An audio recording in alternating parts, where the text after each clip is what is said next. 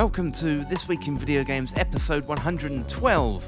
My name is Tom Kershaw and this is a podcast all about the world of video games. This week I've been playing Persona 5 Royal since it recently came to Xbox Game Pass, and also I've been checking out Signalis, Marvel Snap and Wild Frost 2. Finally, I've been back to one of my favourite games of all time with The Legend of Zelda: A Link to the Past. So this show is jam-packed full.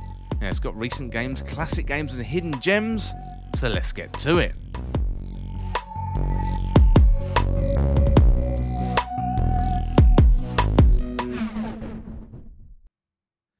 Welcome to the show, everyone. I hope you're well and you're having a good week. Yeah, I'm good this week, and it has been a really big week for Sony, with the reviews of God of War Ragnarok hitting, and it's currently sitting at 94 on Metacritic. I think that is from 160 reviews, so it's clearly doing very, very well.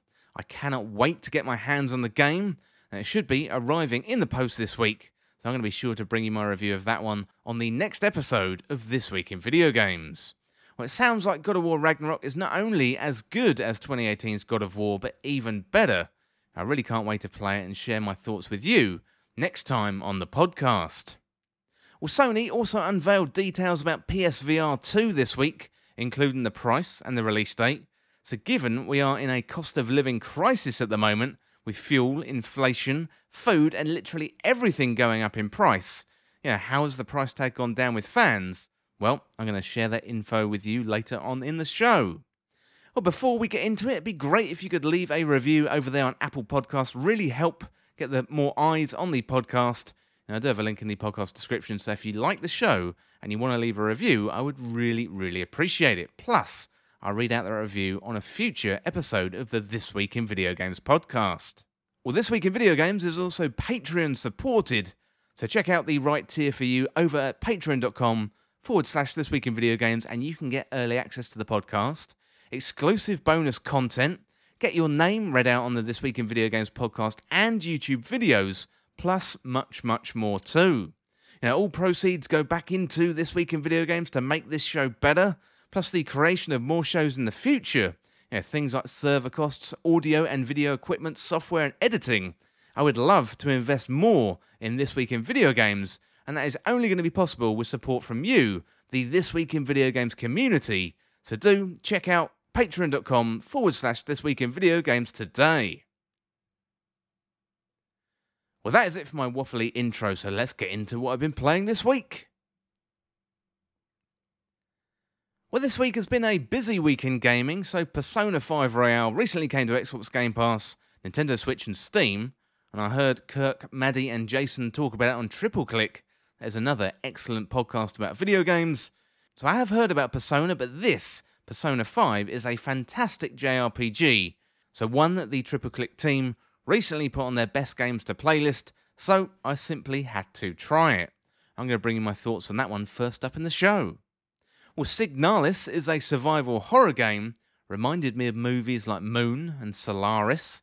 It's an isolated horror tale, and definitely one that is worth trying again on Xbox Game Pass, so if you like my review, I'd recommend checking it out. I've also caught the card game bug, so Marvel Snap is a free-to-play mobile card game from the creators of Hearthstone, so with very little barriers to entry and glowing reviews everywhere, I had to give it a try. Also, I've been playing Wild Frost, and this is a new one coming out from Chucklefish very, very soon, and they very kindly provided me with a preview demo build, having recently been showcased during Steam's Next Fest. Well, finally, this one has been a passion project for me. I've been back to The Legend of Zelda: A Link to the Past and rolled credits on that. And that means this year I've completed The Legend of Zelda, The Adventure of Link, and A Link to the Past, all building up to The Legend of Zelda Tears of the Kingdom, coming in May 2023. While I do enjoy Destiny these days, Zelda is definitely my first love in video games, so it's been an absolute treat going back to the early games, and I'll bring you my belated review of that later on in the show. Without further delay, let's get into my review of Persona 5 Royal.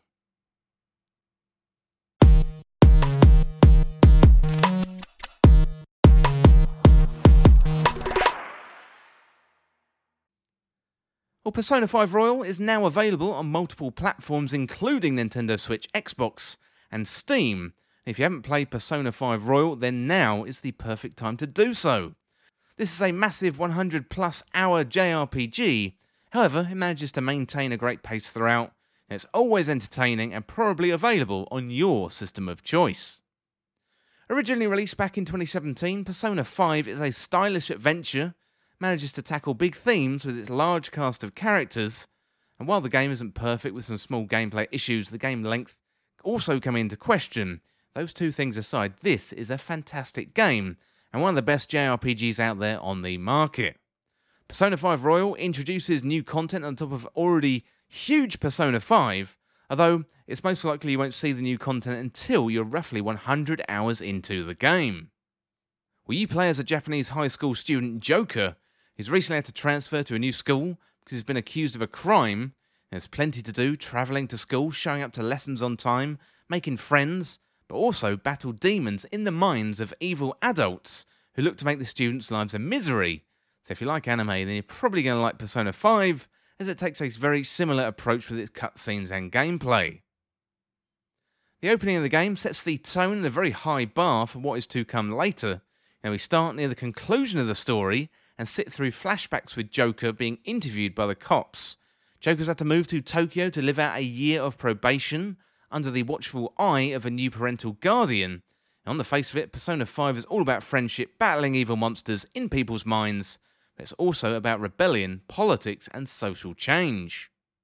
Joker starts out at school alone, although it doesn't take too long to collect a bunch of friends, and each friend discovers they have a similar power, the ability to enter a parallel world known as the Metaverse, and summon powerful allies called Personas.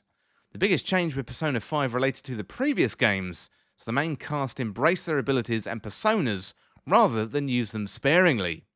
Joker and his team take on the name the Phantom Thieves and enter the Metaverse to steal hearts, meaning they can affect change in the real-world versions of people they battle. The Phantom Thieves want to make their school, and ultimately the world, a better place by changing what they see in terms of the evil adults and what they're doing. It's an interesting commentary from the perspective of teenagers and how they view the world. Many of the adults in the game, they're really awful people, and Joker and his crew want to make positive change throughout their adventures in this metaverse. Persona 5's main story is going to bring you along for the ride. It's fast-paced, filled with style, and it's a visual and audible feast for the eyes and the ears. Persona 3 and 4 had excellent side quests and stories with a range of characters. Well, that is all here too in Persona 5, as the developer does an excellent job in fleshing out the world throughout your adventure. Characters, they are complex, they drink too much, they show their desperation, and also they're into politics, and it's more than your standard run-of-the-mill video game. Turn-based battles are the main combat mechanic, but you're going to get bonuses and other benefits by leveling up your relationships with friends, and also other contacts in the game. They're called confidants in this game, and improving your relationships with the confidants allows you to unlock bonuses that improve your turn-based battles. For example, one confidant will unlock the ability to swap in and out party members during battle, while others buff your health and also your skill points. Well, Persona is a product of Shin Megami Tensei, which had a reputation for difficulty in the RPG space. Persona 5 builds on this and isn't a walk in the park. However, Atlus have added difficulty options so you can play through on easy, medium and also hard modes. If you're finding things too tricky, you can just bump down the difficulty levels to help you get through the game. And I think we're long past where people judge on that, or at least I think we should be anyway. There's another mode too called Safety. So in this mode, enemies are much easier and provide more rewards for beating them, including gold and experience points. So if you die in combat, you can immediately come back without losing any progress. This is great if you simply want to enjoy the story in Persona 5. Dungeons are definitely one of the biggest highlights in Persona 5. They're no longer randomized. Each palace is specifically designed and has a series of challenges that includes puzzles and combat. Now, it used to be a chore to get through the dungeons in Persona 3 and 4, but they've vastly improved the experience here in Persona 5. They're simply now a joy to play through. The old randomized dungeons still do exist as an option, but you can't return to the main story dungeons once they've been complete, so if you want to grind them, you can do so in Mementos. This is a space to search for loot and complete side missions, including your side missions you get sent on by your confidants, to increase your rep with them. Well, the battle system is good and it's fun, it's big and it's bombastic. Yeah, it's good because you're going to be doing a lot of it in this 100-hour plus game. Combat is faster than it's been before, plus you always have the fast forward button if you find it going on for too long. Combat simply looks absolutely fantastic, especially given it's a turn-based RPG. The animations and the style are there for all to see. When you pull off a full team combo to smash your opponent, there's almost nothing more satisfying than that. Well, Persona 5 Royal introduces a couple of new confidants, including Gymnast Kasumi and Counsellor Takuto. So Kasumi is the playable party member, although you can't access her until the third semester. Takuto is introduced a little earlier, just after the first dungeon in the game. You can visit the Counsellor to meet them. So while your visits in this part of the game are optional, your party members will go, and it's an interesting insight into the other players' mental health throughout the game, plus another tricky topic that Persona 5 manages to execute very, very well. There's an additional plot in the third term, plus you've got a new palace, a final boss, and it all fits great into Persona 5. The story is quite similar to what has come before, however, if you're a fan of Persona 5, simply spending more time in the world is going to be a treat. Atlus have also improved other parts of the game, including the moment-to-moment gameplay. Previous scenes that didn't have voice acting are now fully voice acted. Confidants call you to hang out, helping you raise your rank with them faster. And you've got quality of life improvements too, including improvements to dungeons. And you've got automatic reloading after encounters, and that makes combat much smoother, faster, and more fun. Overall, Persona 5 Royal is a huge game. It's full of great characters, it's got fantastic music, stylish action, everything feels well designed from the UI, the characters, and the environments. It's a massive game, 120 hours plus, so get settled in for weeks and potentially months of gameplay. Now, Persona 5 Royal is now available on nearly all platforms, and it's perfect to play in short bursts on the Steam Deck or on longer stints via Xbox Game Pass. So the game was developed by Atlus, it was published by Atlus, it's available now on Nintendo Switch, PlayStation 4 and 5, Xbox Series S and X, Xbox Cloud Gaming, also available on PC too, and its original release date was the 31st of October 2019. Well, that is it for my review of Persona 5 Royal. So really, really fantastic stuff. I'd heard a lot about this game, but never really dove into it. But as I say, now is the perfect time to dive in, as it's available on loads of platforms. Well, that is it for now for Persona 5 Royal, but next up, let's go over to my review of Signalis.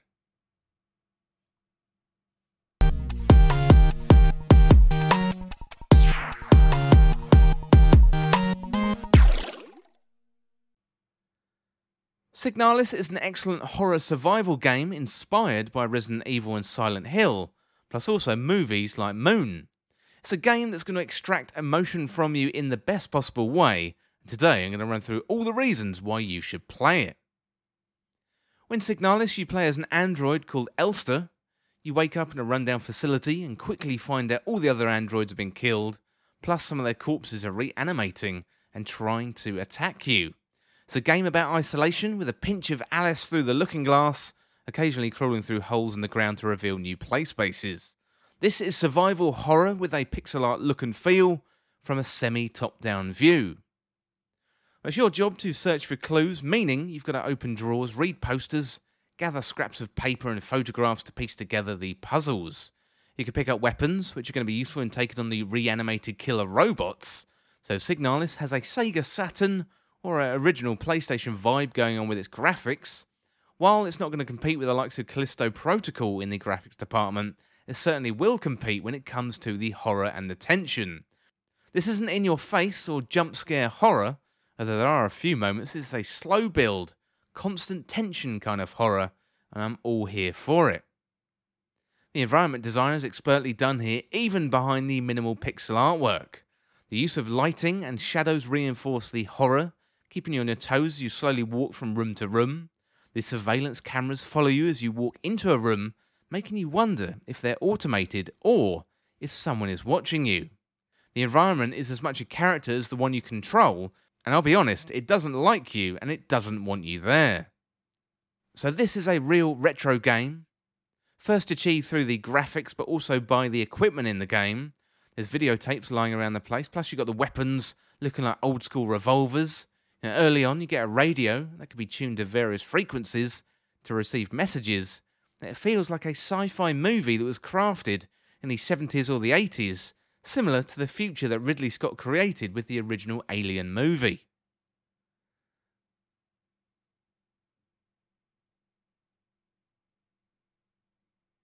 The audio is equally as good at reinforcing the sense of tension as the graphics, the clicking and the whirring of this broken down old facility. There's a score done by 1000 Eyes and Cicada Sirens, also classical music in here too, including Tchaikovsky, and a particularly terrifying version of Swan Lake. It fits the moment absolutely beautifully, as does all the music and the sound work in the game. Signalis is all about the slow build, the feeling of dread, the impending doom, the quick cuts and the flashes of memory. There's large parts of the game where you're going to be wandering around, gathering resources and clues, trying to find the solutions to puzzles. You're going to be trying to find a key for locked doors or a passcode for a keypad. That sense of fear never really leaves you, always being reinforced by the environment or the music. As with other survival horror games, you need to keep a close eye on ammunition. So don't be wasteful when it comes to your ammunition. It's a rare currency you won't want to waste, and it could mean the difference between life and death. Enemies seem to come back to life randomly. One minute you're going to be walking by with a seemingly dead robot at your feet. Next minute they're going to be up and coming at you. So be careful and be afraid. Signalis does a really good job of keeping you on your toes at all times, not only through the gameplay but with the cutscenes as well. You're going to be walking along, then all of a sudden a flashback will occur, and those dreamlike sequences tend to blend into real life. It's quite hard to tell the difference between what is real and what is a dream.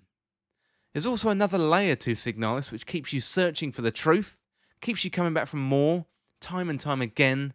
It's almost like you're on an acid trip, trying to keep a grip on reality, but things are no longer in your control and you're just slipping away. Overall, Signalis is an excellent survival horror game. At first, it may seem simple, puzzles to solve, the leads to follow, but I'd recommend sticking with it until the end. This is about facing your fears and standing up for yourself in the face of terror. There's also a decent buzz about this game, and for good reason. I definitely recommend you give it a try. Well, the game was developed by Rose Engine Games. It's published by Humble Bundle and Humble Games and Playism. It's available for Nintendo Switch, PlayStation 4, Xbox One, Xbox Series S and X. Also available on PC too. As mentioned before, I played it on Xbox Game Pass, so if you've got that service, you can now go and play it. It was originally released on the 27th of October, 2022. Well, that is it for my review of Signalis. Really excellent game. Really enjoyed it and definitely recommend you give it a try. Well, next up, Sony was back this week and there's some big news about the PSVR 2. We got price and a release date, so let's go over to that press release from Sony and see what's going on.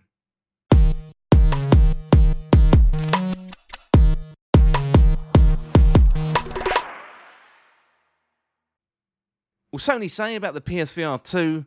Pre-orders for the PSVR 2 headset, games and PSVR 2 Sense controller and the charging station are coming later this month.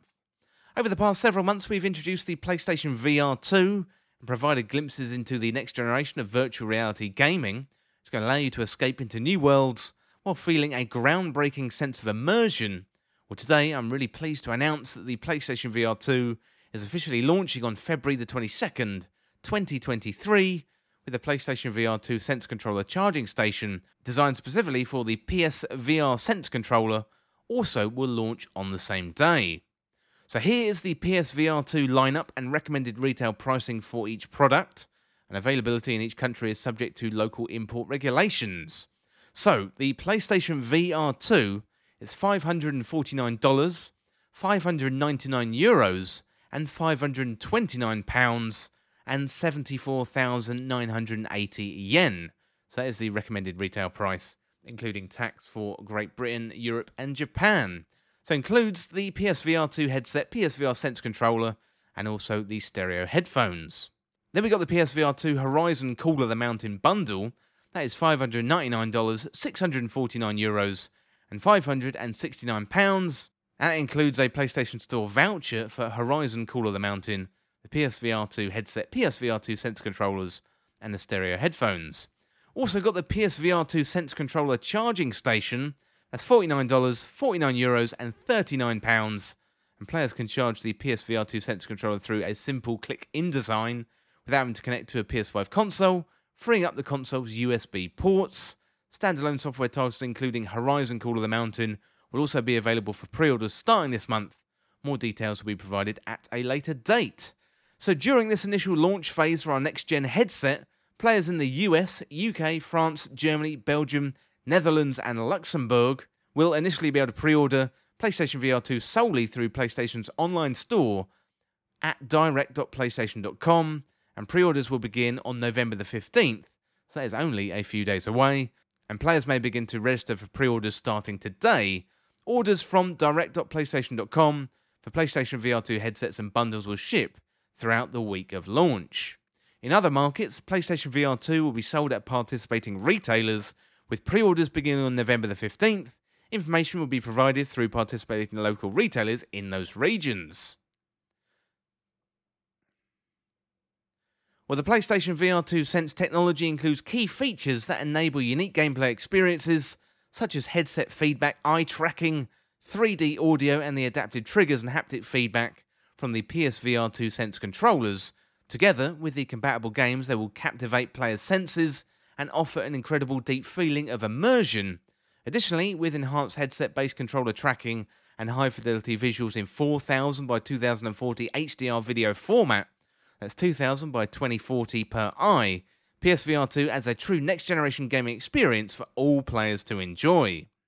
And as Sony say, we've created the PSVR 2 headset with comfort in mind, and a slightly slimmer and lighter design compared to the previous headset. Also included an integrated vent for airflow and a lens adjustment dial for more customized feel. We hope players will enjoy this new design.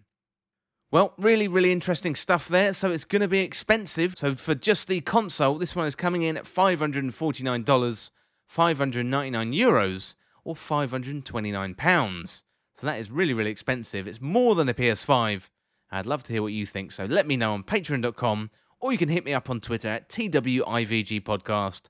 Would really love to hear from you and get your thoughts on a future episode of This Week in Video Games. Well, that is all for now for PSVR 2, but next up, let's have a look at the all-platform charts.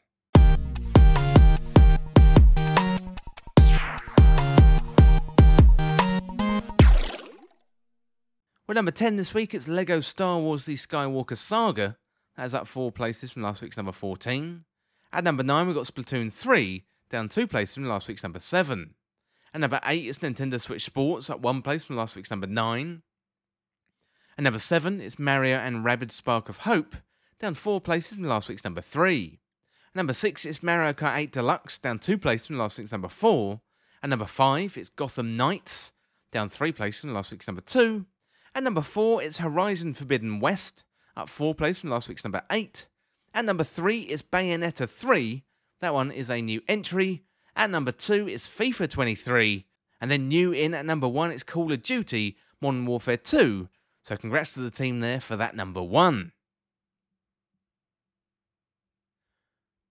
Well, that is it for now for the all-platform charts, but next up, let's check out my review of Marvel Snap.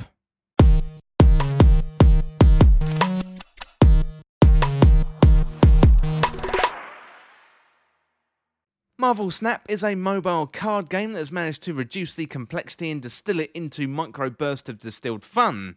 And the game is getting a wide range of praise from all angles, and for good reason too. This is short, sharp and snappy and loads of fun. Today I'm going to run through some of the reasons why you should be checking out Marvel Snap. Well, Marvel Snap has some pedigree behind it, combining the potentially winning formula of the Marvel catalogue of characters with the brains behind Hearthstone, one of the most successful online card games we've seen. Second Dinner, who previously worked with Blizzard, managed to take what's great about Hearthstone and remove the layers of complexity to create a simple to understand card game while retaining just enough complexity to keep the players engaged. Now, one of the features you're going to notice immediately are how fast the games are. Each game only takes 6 turns per player, meaning games are fast and snackable, and you can play a quick game of Marvel Snap when you get a quick moment or a break. Sitting on the bus, waiting in a queue, or laying on the sofa at the end of a busy day, Marvel Snap is going to fit into your life very easily, and the goal of each game is to get as much power as possible in 3 available slots, and each turn you place a card in one of these slots. At the end of 6 turns, the player who controls 2 out of 3 slots wins the game. The 3 slots or locations are randomly generated and include the biggest and best locations from Marvel. Each location has various power-ups or modifiers, and the locations are revealed one by one from left to right. With the modifiers having the potential to turn the tide quite dramatically, this adds a layer of excitement and also randomness to the games, meaning you can either come from behind and win, or have victory snatched away from you at the last minute. So locations are from the greatest hits of Marvel, so we've got New York, Dr. Banner's lab, Wanda's hometown, and many, many more.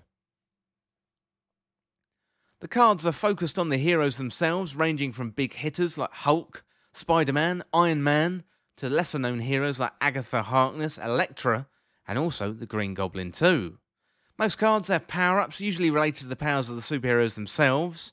Iron Man, for example, doubles all the powers at the location you set him down. Hulk comes in with a huge amount of power, and Star-Lord's score doubles if your opponent puts a card down in the same lane. Many of the cards have good powers and they feel like they were designed with the hero in mind.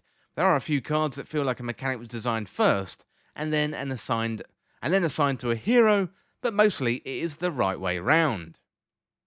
The locations and the hero powers can have a dramatic effect on the game. For example, one location extends the match to 7 turns rather than 6, and one location promotes the lowest score possible, and you're going to get bonuses for predicting where your opponent will place cards and many, many more entertaining modifiers. The games are mostly quick and similar, but it's nice for these wildcards to appear every now and again to mix things up. So Marvel Snap has managed to strip things back to the core gameplay, while at the same time offer up enough randomness so your matches don't feel the same. The 3 locations in the middle offer enough variety to keep things fresh each time, and having 3 random variables in the game keeps you thinking, and you have to react and adapt your plans very, very quickly. Similar card games have you building your deck and then carrying out a tried and tested strategy, and while you can do this in Marvel Snap, the random locations mean you have to switch things up often. It's a smart addition, while seemingly simple, offers up a decent amount of variety. Pace and progression are important aspects of the game. The matches, they're very quick, sometimes 4 or 5 minutes long, meaning if you lose, it's not really too much of a problem. You're going to be able to hop back into another match, and maybe you're going to do better next time. The first few games you play will be against bots, a standard feature for online multiplayer games these days, but get those games out of the way and you're going to be playing against real opponents going head to head, with the prize of being rank up points. So for this you're going to need cosmic cubes, and you're going to need 10 to level up a rank. At any point during a match, your opponents can snap and double the amount bet on yourself to win. If you snap and your opponent doesn't, then you're playing for 4 cubes. If both of you snap, then it's 8, meaning there's an element of bluffing comes into it. If you don't feel that confident, you can retreat, although you will end up with egg on your face. If you do retreat, you're going to end up saving some cubes, rather than playing out a match you were destined to lose anyway. Helping with the pace of the games are the smaller decks. Got 12 cards in total.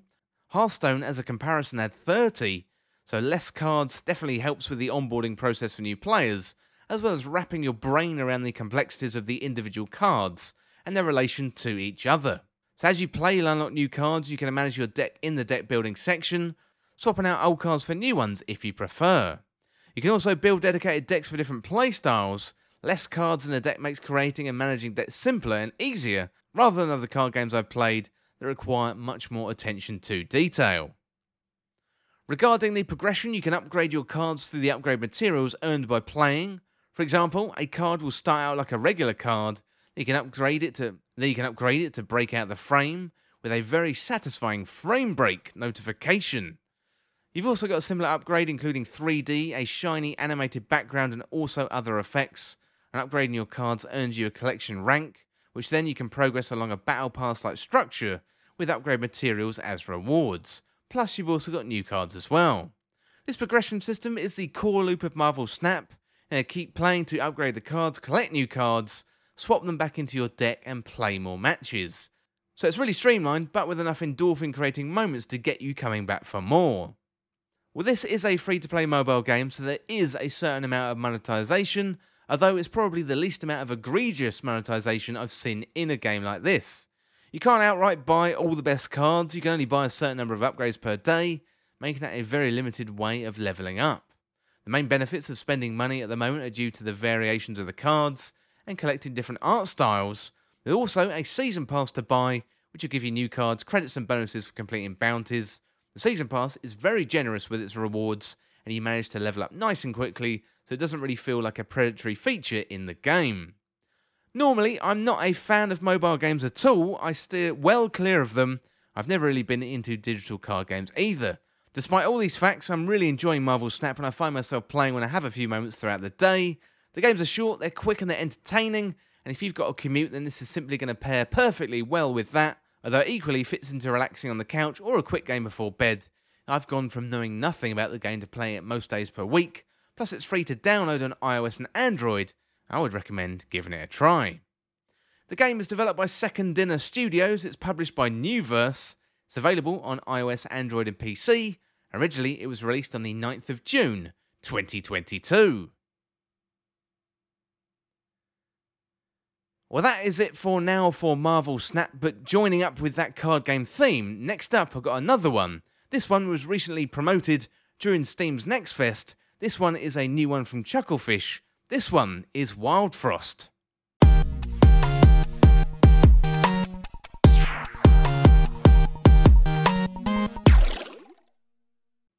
So Wild Frost is a roguelike card game set in a cold and snowy world, recently featured during Nintendo Indie World Showcase, plus it was part of Steam's Next Fest, and Chucklefish were very kind to provide access to the demo outside of this window, so today I'm going to bring my first impressions of Wild Frost. So Wild Frost is a card game set in deep winter. You've got frost and snow everywhere, so it's a roguelike and you'll be going through multiple runs and playthroughs of the game. Each run you battle monsters and try to forge a path through them to get to the Sun Temple. Get to the Sun Temple and the world will defrost and peace will be restored to the land. Well, hopefully anyway. So when you start your first run, you've got to select your leader and a starting pet. Protecting your leader is of utmost importance. Usually means placing unfortunate others in their way. Leaders are randomly generated and have different skills and stats related to which tribe they came from, plus they influence the starting deck of cards.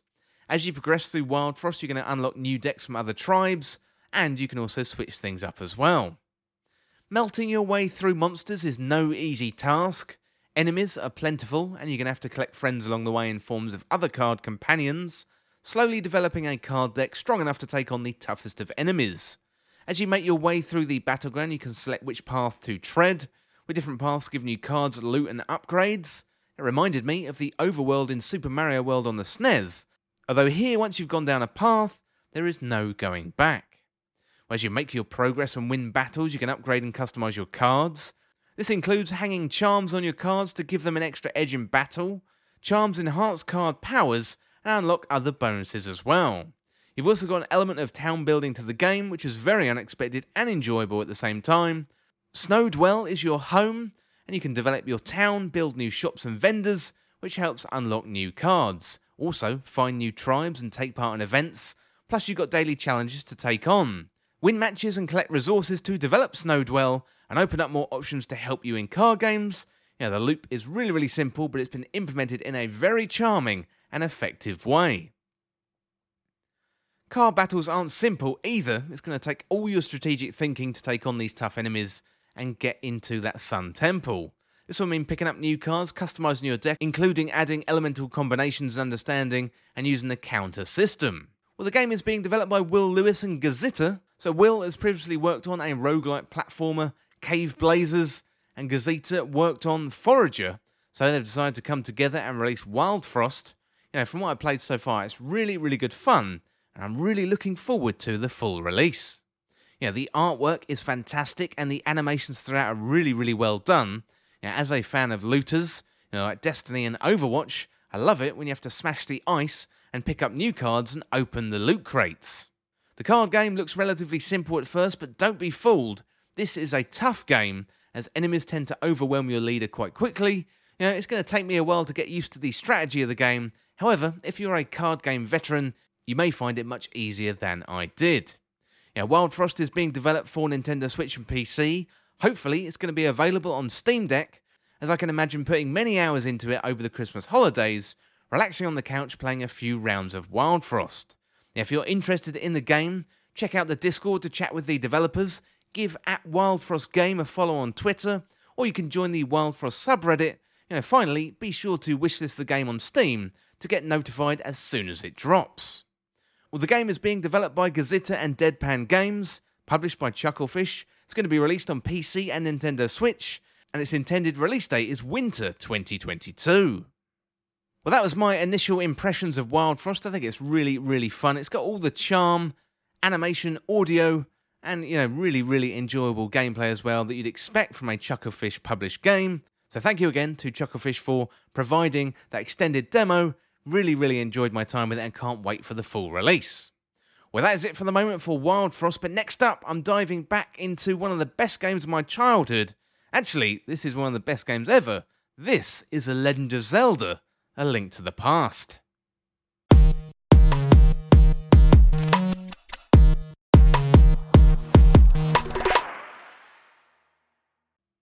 When people talk about the best games ever made, The Legend of Zelda: A Link to the Past is never far away from that conversation.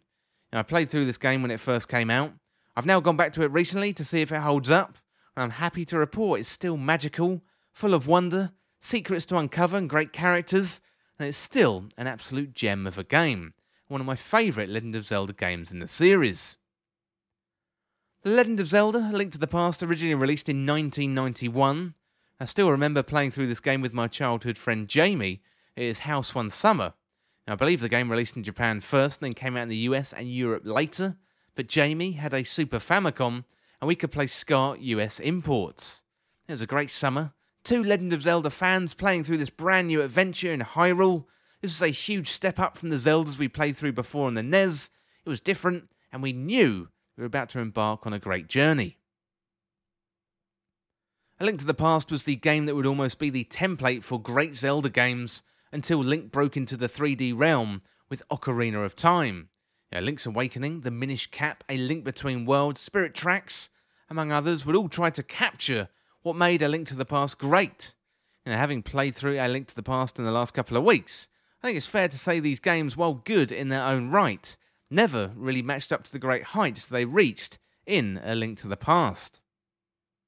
I'm a big Legend of Zelda fan. I'm probably biased towards the series, but today I want to try and describe why I like it and why it's had such a profound impact on my gaming history, and why to this day I eagerly await the next Legend of Zelda game. And at the time of making this review, we're just under 200 days away from Tears of the Kingdom for Nintendo Switch. It's the sense of adventure, the weapons, exploring Hyrule, the dungeons, secrets, plus also A Link to the Past has something many Zelda games don't have. That is the light world and the dark world. Well, first of all, I want to talk about the weapons. So here we have an array of weaponry. Many classics are introduced. Link's inventory for A Link to the Past is huge when compared to previous Zelda games.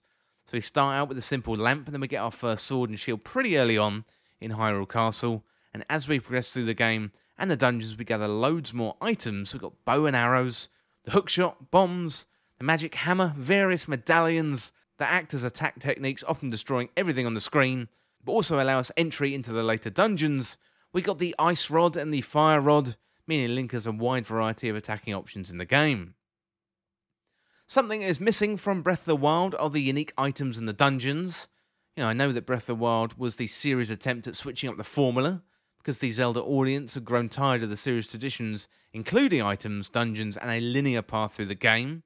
A Link to the Past represents the start of this journey, ultimately where it ended with Skyward Sword. So while the formula changed somewhat when we went into the 3D realm with Ocarina of Time, Legend of Zelda stayed true to the formula perfected in A Link to the Past. The items also make the world feel alive and magical. We've got Zora's flippers that we acquire from King Zora, albeit for a mighty price of rupees. Classic items like the Power Glove or upgraded Titan's Mitt allow us to pick up heavy objects and remove them from our path. We've got the Pegasus Boots, probably the best item in the game, allowing us to traverse the environment nice and quickly. We've got the Mirror Shield, the red and blue armor upgrades, and also loads more too. The Magic Powder is an item I remember being totally mesmerized as by a kid. You can sprinkle some magic dust on something, and it will turn into something else. I didn't realise back then this was a useful tactic for creating fairies in dungeons, but you live and learn. So it's good to know this old dog can still learn some new tricks in a 30-year-old Zelda game. The items are useful for getting around Hyrule itself, but there's also some great lore in there too. So Getting the Flute is a particularly heartbreaking story, where you have to travel to and from the Dark World, talking to a character who once played the flute. So it's buried underground, you're given a shovel to dig it up, you're asked to play a song one last time, before he fades away into the background. There's another similar story of reuniting the two blacksmith brothers who temper your sword, as well as playing the flute in Kakariko Village, freeing a bird from inside the statue. Now, the items are useful to Link's adventure in the game, but they also come with memorable story moments as well. Hyrule is larger this time, when compared to the two NES games that came before it. You've got Death Mountain, the swamp, the desert, Lake Hylia and the Lost Woods, all classic locations you'd expect to be in a Legend of Zelda adventure. The Lost Woods in particular are a delight, shrouded in mist and fog. When you finally find your way through the opening chapter of the game, you pick up the Master Sword. I love the music, the cute little animals running from side to side to greet you, and also your Master Sword prize. Now, at this point, it's probably worth talking about the structure of A Link to the Past. It's got one of the best opening sequences to a game ever. Link starting out in bed, Zelda visiting him in a dream. She says she's trapped in Hyrule Castle with an evil wizard about to kill her. Link then sets off on an adventure to save Zelda from the wizard. Before she's whisked away once again, your first job is to collect 3 pendants. Once you do this, you can then collect the Master Sword, and then the whole world changes and we're introduced to the Dark World. You know, the hairs on my arms stand up when I start to think about that first moment going into the Dark World. You find a portal on the top of Death Mountain, step in, and everything changes. Suddenly, you aren't Link anymore, you're a creature in a bunny mask, in a strange world where suddenly everything hits harder, does more damage. In that moment we first see the Dark World is up there with getting the Master Sword, and that opening sequence going into Hyrule Castle in the rain, all iconic scenes from A Link to the Past. From the moment to getting into the Dark World, then you have to save 7 maidens, complete the dungeons, beat the bosses, and then finally face off against Aghanim and Ganon. The dungeons of the game start simple and incrementally get more difficult over time. We're introduced to a new dungeon mechanic like crystal switching, tiles on the floor and holes in the floor to fall through to new areas. Standard formula for a dungeon is enter, find the keys, the map, the compass and the big key, then also find the dungeon item, then use that item to help solve the puzzles, and then defeat the boss. The bosses range from fairly simple to some were downright impossible. If it wasn't for a few strategically saved fairies in bottles, I wouldn't be here telling you this story. The dungeons are creative, the bosses are tough, but not overly obtuse. Each dungeon took around an hour, or maybe just over an hour, and I never really felt stuck. Switching up the standard formula later in the game is a dungeon where you have to save a maiden roughly halfway through, and then have to bomb open a hole in the floor to let the sun shine through, and when that sunlight hits the maiden she turns into the dungeon boss. It's an absolute spectacle and one of many in the game. Another aspect of A Link to the Past I love are the secrets. So you've got hidden fairy fountains across Hyrule, where you can throw weapons or items into the pond, and you're going to get upgraded versions. For example, you could throw in your shield for an upgraded fire shield. Then again later you do this in the Dark World to get the silver arrows and the golden sword, 2 crucial items for defeating Ganon at the end of the game. So I love things like finding the mushroom in the forest, taking it to the witch to trade for the magic powder, all the cracks in the walls where Link can place bombs. At one point there's a huge crack which cannot be opened by anything short of a super bomb. It's really, really satisfying. This is not as obtuse as the first Legend of Zelda game that dropped you into the world, didn't tell you anything, and Nintendo were like, off you go young one. At least here in A Link to the Past you've got cracks on the wall to signify there's something there. A Link to the Past builds on the first 2 Legend of Zelda games, takes what is great about them both and combines them. Nintendo quickly reverted back from the 2D side-scrolling adventure of Link, although it retained the magic meter, some of the sword fighting mechanics, and also some of the items. A Link to the Past takes advantage of the power of the SNES, more complex sprites, great music, more complex enemy AI, and also more enemies on screen. There's so many elements here that would go on to become the Zelda formula. The music here in the game are where many of the staple Zelda tunes got their start. The formula for finding items in dungeons, using those items, that would stay with the Legend of Zelda series for years.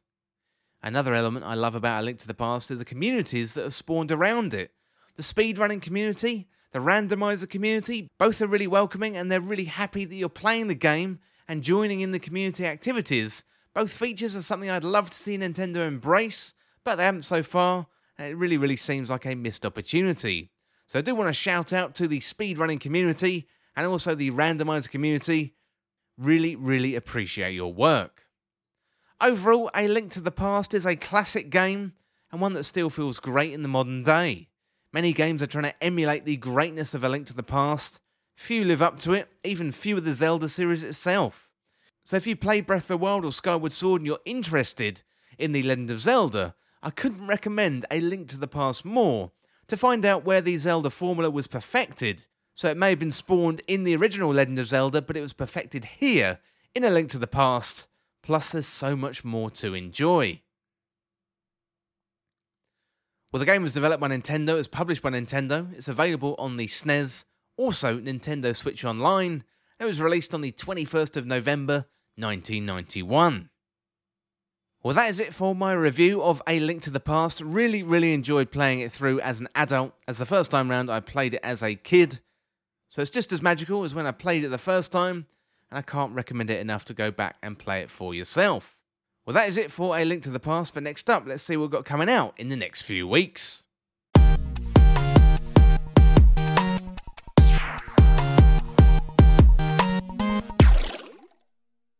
Okay, first of all, on November the 8th, we got A Little to the Left. That's on PC and Mac. We've got Football Manager 2023, Xbox Series S and X, Xbox One, Switch and PC. Oddworld Soulstorm, that's coming to Nintendo Switch. And Return to Monkey Island, that's PS5, Xbox Series S and X. We've got Sifu coming to Nintendo Switch. And we've got Sonic Frontiers, that's coming to PS5, Xbox Series S and X, PS4, Xbox One, Switch and PC. Then on the 9th of November, we've got the big one, it's God of War Ragnarok, that's PS5 and PS4. Then on November the 10th, we've got Vampire Survivors coming to Xbox Series S and X and Xbox One. On the 11th of November, we've got Atari 50, the Anniversary Celebration. That's the PS5, Xbox Series S and X, PS4, Xbox One, Switch and PC. We've got Resident Evil 2, that's coming to Nintendo Switch. Also on the 11th, we've got Tactics Ogre Reborn, PS5, PS4, Switch and PC. Also on the 11th, we've got Valkyrie Elysium, that's coming to PC. Then on the 15th of November, we've got Floodlands coming to PC. We've got Pentiment coming to the Xbox Series S and X, Xbox One and PC. We've got Smurfs Kart, that's coming to Switch. We've got Somerville coming to Xbox Series S and X, Xbox One, and also PC. We've got Teenage Mutant Ninja Turtles Shredder's Revenge coming to PS5. And we've got Wheeze 8, Lacrimosa of Dana, that's PS5. Then on the 16th, we've got Call of Duty Warzone 2, PS5, Xbox Series S and X, PS4, Xbox One, and PC. We've got Goat Simulator 3, that's on November the 17th, PS5, Xbox Series S and X, and PC. Marvel Spider-Man Miles Morales coming to PC, that is on the 18th of November, and a few more on the 18th. We've got Pokemon Scarlet, Pokemon Violet coming to Nintendo Switch, Resident Evil 3 also coming to Nintendo Switch, and the Dark Pictures anthology, The Devil in Me, that is coming to the PS5, Xbox Series S and X, PS4, Xbox One, and also the PC as well. Well, that is going to be it for this week's episode, and if you want to get involved in the show, then get in contact through patreon.com/This Week in Video Games. Get in contact via Twitter at TWIVG Podcast, or you can email me on podcast@thisweekinvideogames.com. I would really love to hear from you. Well, thank you so much for listening, and for more This Week in Video Games content like this, like, subscribe on YouTube, and also share with a friend. Also, check me out on Twitter at TWIVG Podcast. Would really love to hear from you, and if you enjoyed this podcast or found it useful, liking and sharing it would really help me out. Otherwise, you could check out the other podcasts in the feed. Well, thanks again, and I'll see you really soon.